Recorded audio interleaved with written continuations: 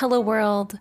Welcome to another episode of Roots of Change, a weekly podcast all about liberation, anti-oppression work, and how coaching can help us build stronger movements.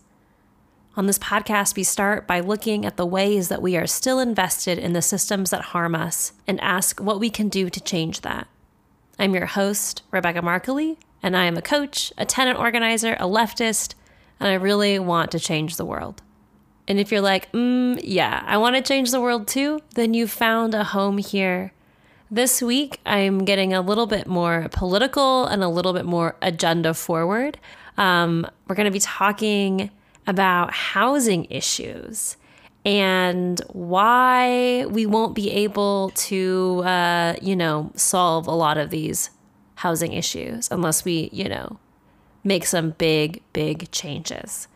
But before we get into the rest of the episode, I want to talk a little bit about a new coaching workshop series that I'm hosting with my friend and fellow coach, Fern Wiley. You all met Fern last week. We were talking about limiting beliefs and how limiting beliefs can come up in liberatory work. And if you haven't listened to that episode yet, it's really good and you definitely should. But anyway, Fern and I are going to be hosting a 4-week group coaching series called An Orbit Around the Sun. It's going to be held on Tuesday evenings in January. And the theme for Orbit is really like stepping into the new revolution around the sun, the new year, with confidence and clarity. And it's geared for passionate and driven folks who want to change the world and want to accomplish big things in 2022. And throughout the coaching series, we're going to be doing some reflection on 2021. We're going to do some parts work, map out our inner worlds. We're going to look at internal blocks, and we're going to do some really supportive goal setting. So if you are considering a career change, pivoting something in your business, want to make some other substantial change in your life, or even really just like want a tune-up, this coaching series is going to be perfect for you. So go to coachingforus.com/orbit to sign up. And let's get back to the action.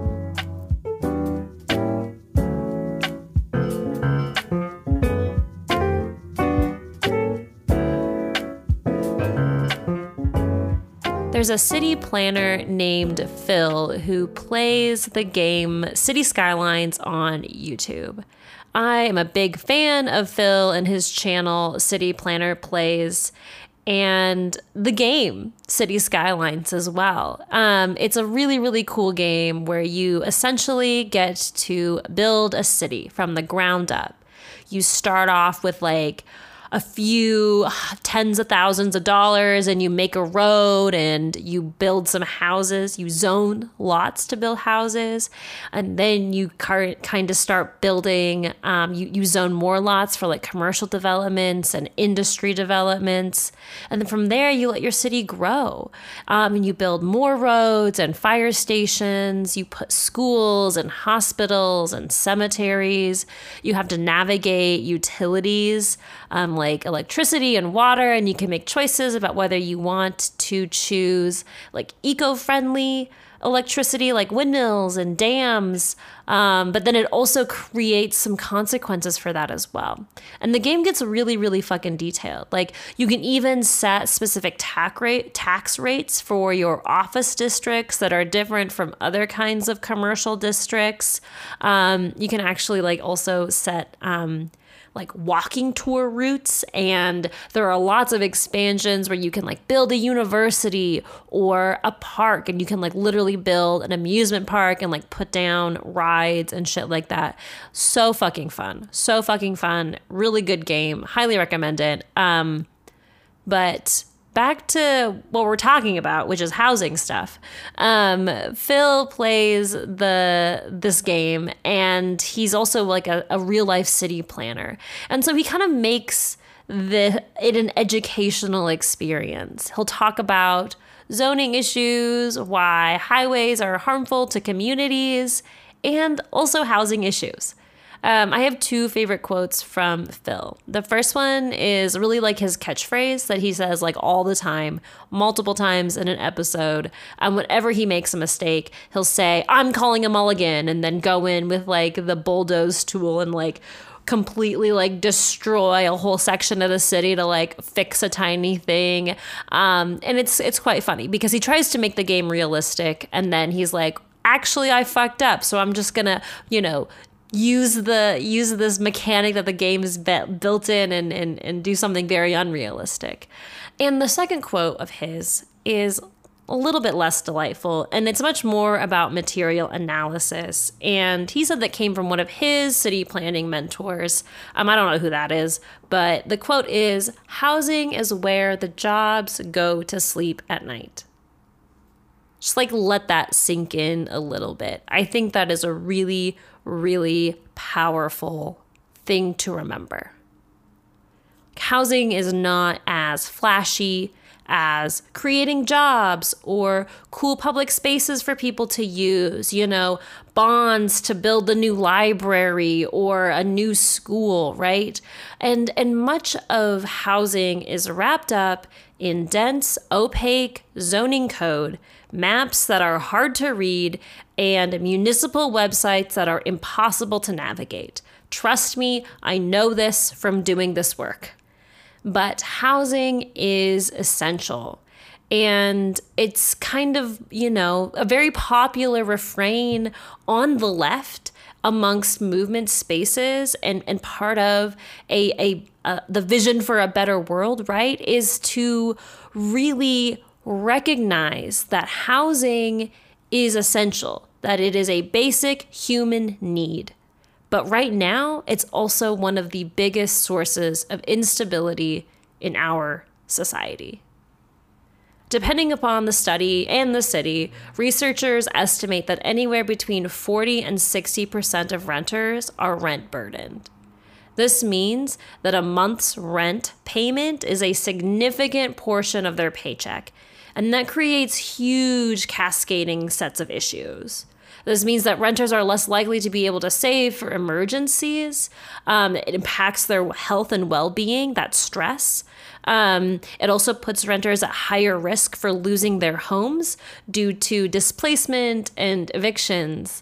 And housing really overlaps with like labor justice, right? Like, the quote before I think puts that into perspective with, housing is where the jobs go to sleep at night. So if renters are so rent burdened, why can't they have higher paying wages? And also, why can't the rents be cheaper? Housing also overlaps with racial justice issues as well. Historically, like redlining has prevented Black families, brown families, people of color from purchasing homes. And women of color are significantly more likely to be evicted than white women for a myriad of different reasons.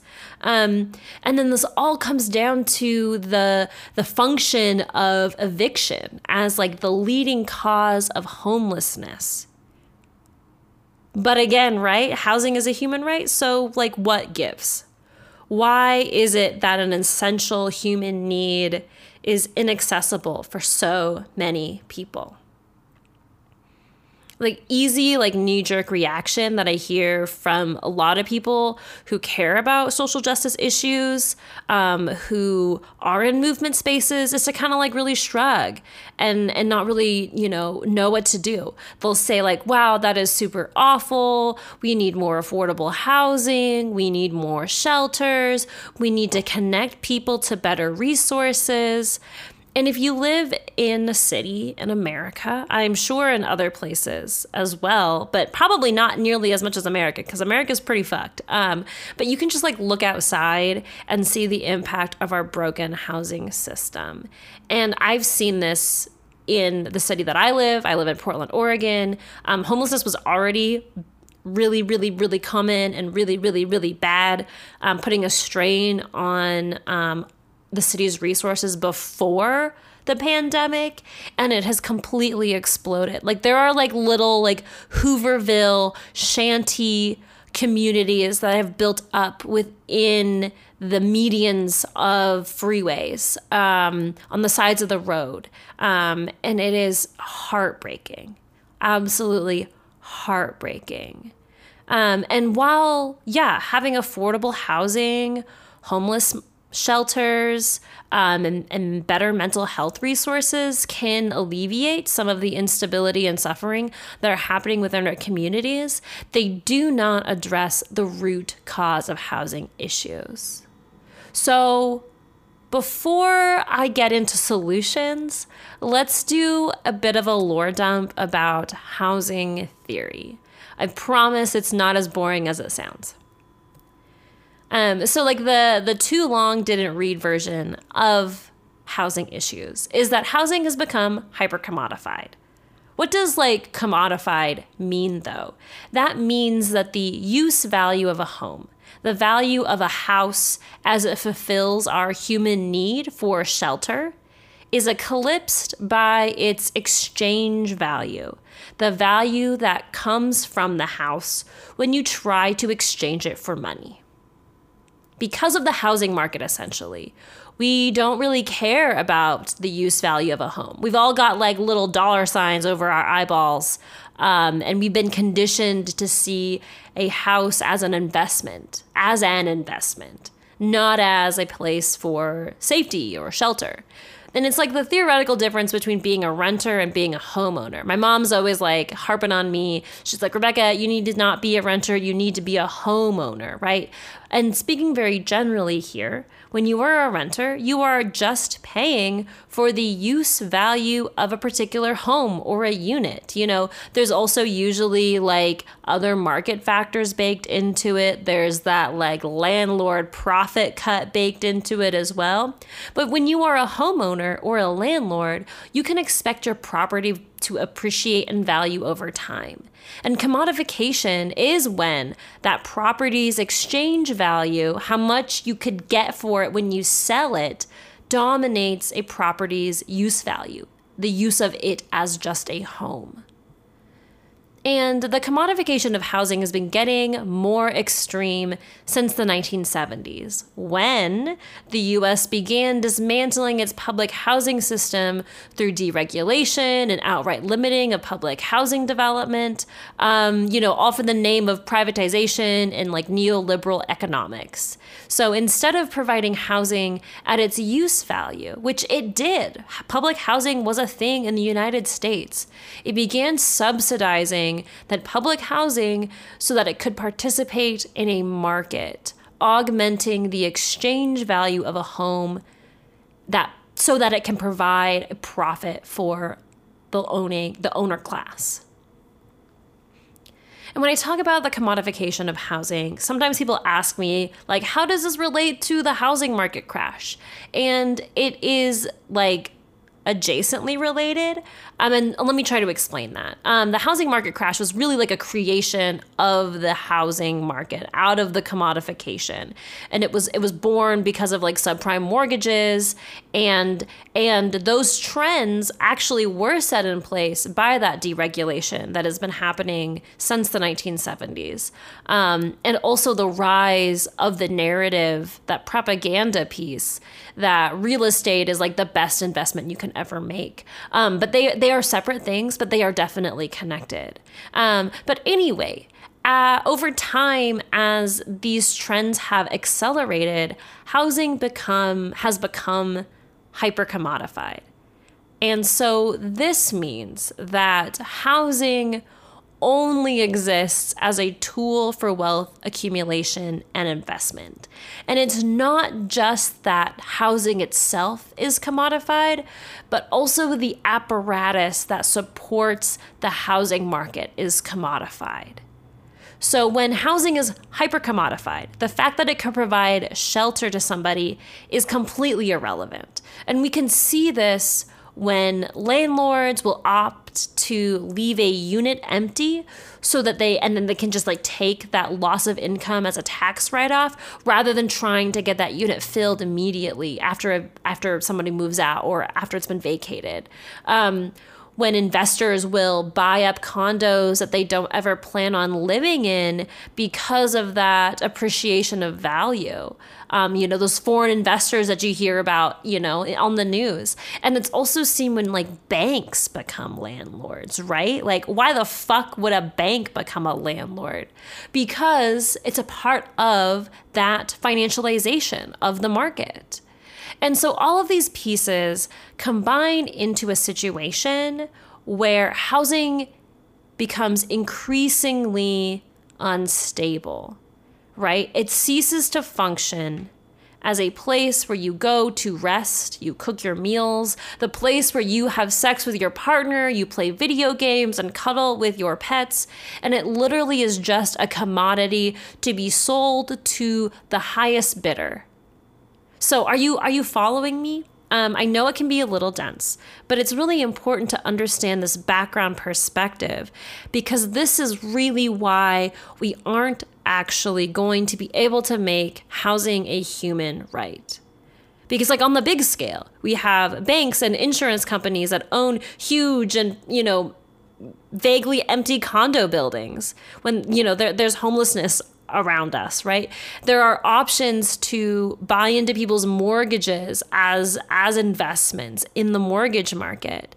Developers are able to gentrify neighborhoods and push out longtime homeowners and renters to be able to increase, their own profits.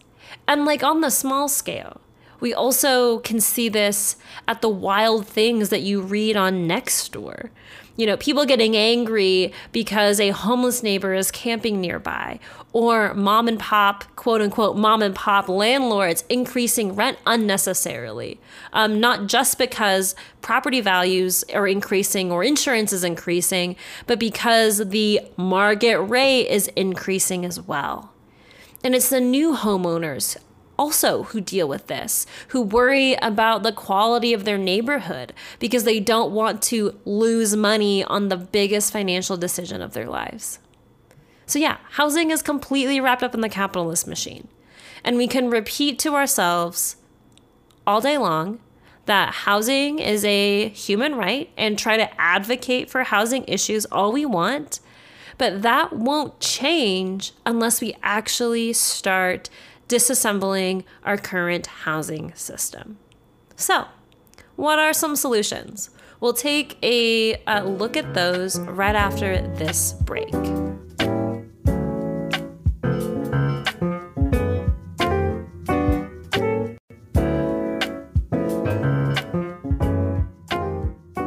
Okay, with that out of the way, let's talk about how we can fix housing, right? So the simplest answer is to abolish the housing market. And like that is a huge goal that is, on par with the revolution, right? That's not happening anytime soon. So right now it might feel like a really, really, really radical idea. And I can like anticipate and feel all of the concerns, what about this, the questions that people have when I say something like, yeah, abolish the housing market, right? Because abolish the housing market, like, oh my fucking God, wouldn't that have like intense consequences? What about all the people who are just like regular ass people whose like stability and security is tied up in real estate? What about all of those peoples and their livelihoods? They're just a part of the system, right? And like the questions can go on and on and on, right? And those are great questions. Those are questions that we will need to weigh and answer at some point if we are going to abolish the housing market, for sure. One of the biggest themes that I talk about on this podcast is the ways that we are still invested in the systems that harm us. And this situation is no different. And I think it's almost a little bit more literal than other examples that we've talked about thus far. We've all collectively bought into, both metaphorically and literally bought into, a housing market. And housing has become inaccessible and unstable because those conditions benefit us. Homeowners love their property values. We see this in an example brought by Johnny Harris, who is a reporter and a video essayist, and he recently did a video collaboration with the New York Times that talks about how a county in Palo Alto, California, voted down a plan to build affordable senior housing. In that plan, that plan tried to essentially take a specific block of the city and rezone it from single-family zoning into higher density zoning. And because everybody wants their lawnmower and their picket fence, they shot it down because single-family zoning is one of the most important tools of property value appreciation, and that comes out of single-family zoning as a tool of housing discrimination, both as a means of maintaining property values by enforcing racial segregation, but it also makes housing much more scarce. There's that scarcity in the housing. There's only so much space for your single-family zoning. And I will be linking that video in the show notes if you want to check it out. It's a really, really, really cool video. And Johnny does an exceptional job at talking about zoning issues and making it interesting. So yeah, definitely check that out. But if this is the reality, right? How do we get to a place where we can start to divest ourselves from the commodification of housing? And there are several answers. There are some big policy moves that could happen. We could increase and fully fund our current public housing system. Just taking some housing out of the market is better than what we have right now, right? We can just offer that housing at its use value like we used to. At the same time, you could also build a bigger tenants' rights movement. So tenants could become an integral part of the housing conversation. We could also better regulate the housing market and rental markets with rent control, putting other kinds of caps on how much money could actually be created or exchanged in the exchange value of a house or of housing.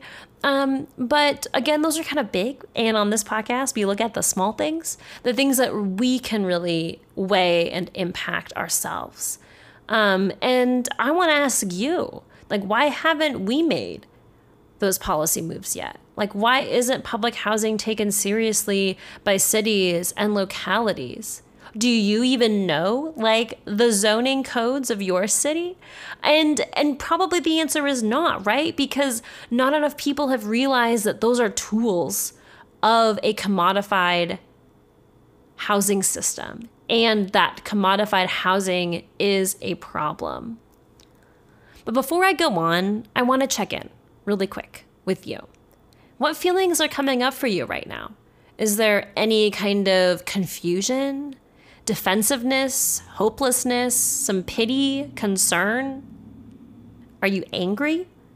And how do those feelings resonate with the beliefs that you have about housing as a tool of wealth generation, or even housing as it relates to other human rights issues? Those feelings and beliefs can tell us a lot about where the movement for a better world is right now. And I want to encourage you to tend to those feelings, to be curious about them, ask where they come from, and ask how true are those beliefs to you. And I think most importantly, I want to ask you, how much better would your life be if housing was just there, was just a guarantee? This is why I'm talking about housing on this podcast. It is yet another example of the unlearning that we as a people are invited to do if we want to change the world. And yes, I want to acknowledge I am a tenant organizer. I have my own analysis on these issues that is very well and probably most likely different from yours. And I want to put some nuance here. I'm not trying to make this into a guilt trip or make this like an imperative, because I also truly believe that we are all making bargains with capitalism, right? We have all bought into capitalism or other systems of oppression. That's how they work. We are all assholes in that, but we're also doing our very best and trying to survive. Because within that truth, right, we can hold on to and learn from those contradictions. While we might not be God of the universe and we cannot snap our fingers and bring down, capitalism, create the revolution, we can't, abolish the housing market and make housing human right with like the stroke of a pen. We just need to fundamentally think differently about the purpose that housing serves in our world. And that is the first step. And I also want to acknowledge that that might also feel overwhelming and scary and completely out of the question. But we can dream it, and therefore it is entirely possible. Last week, Fern and I talked about imagination as an antidote to limiting beliefs, and how imagination is really just an important part of working through internal blocks. Because like that dream is how you find your strength, is how you find your agency. When I start to imagine a world where housing is a human right, I also imagine a world where there is accessible public spaces and beautiful infrastructure, and where we center our lives around community rather than our private property and our commutes. And bringing that into the world, makes me feel so inspired and creative. It makes me feel so inspired. That would be truly incredible. What do you want to do? What are you bringing into this world? I invite you to daydream, because it is just as important as drinking water. That's kind of where I'm going to leave it for you. Threw a lot at you. If you learned something new, please let me know by leaving a rating and review on Apple Podcasts or Google Podcasts. You can follow me on the web at coachingforus.com, and you can find me on Instagram at coachingforus. And quick plug for the work that I'm doing as a tenant organizer. If you live in Portland or Multnomah County, you can support the ballot campaign that I'm working on. It's called Eviction Representation for All, and it is a ballot campaign that will reduce displacement and harm caused by evictions. Learn more at ERA tenants.org. And I'll be around again next Tuesday. I hope you have a good one.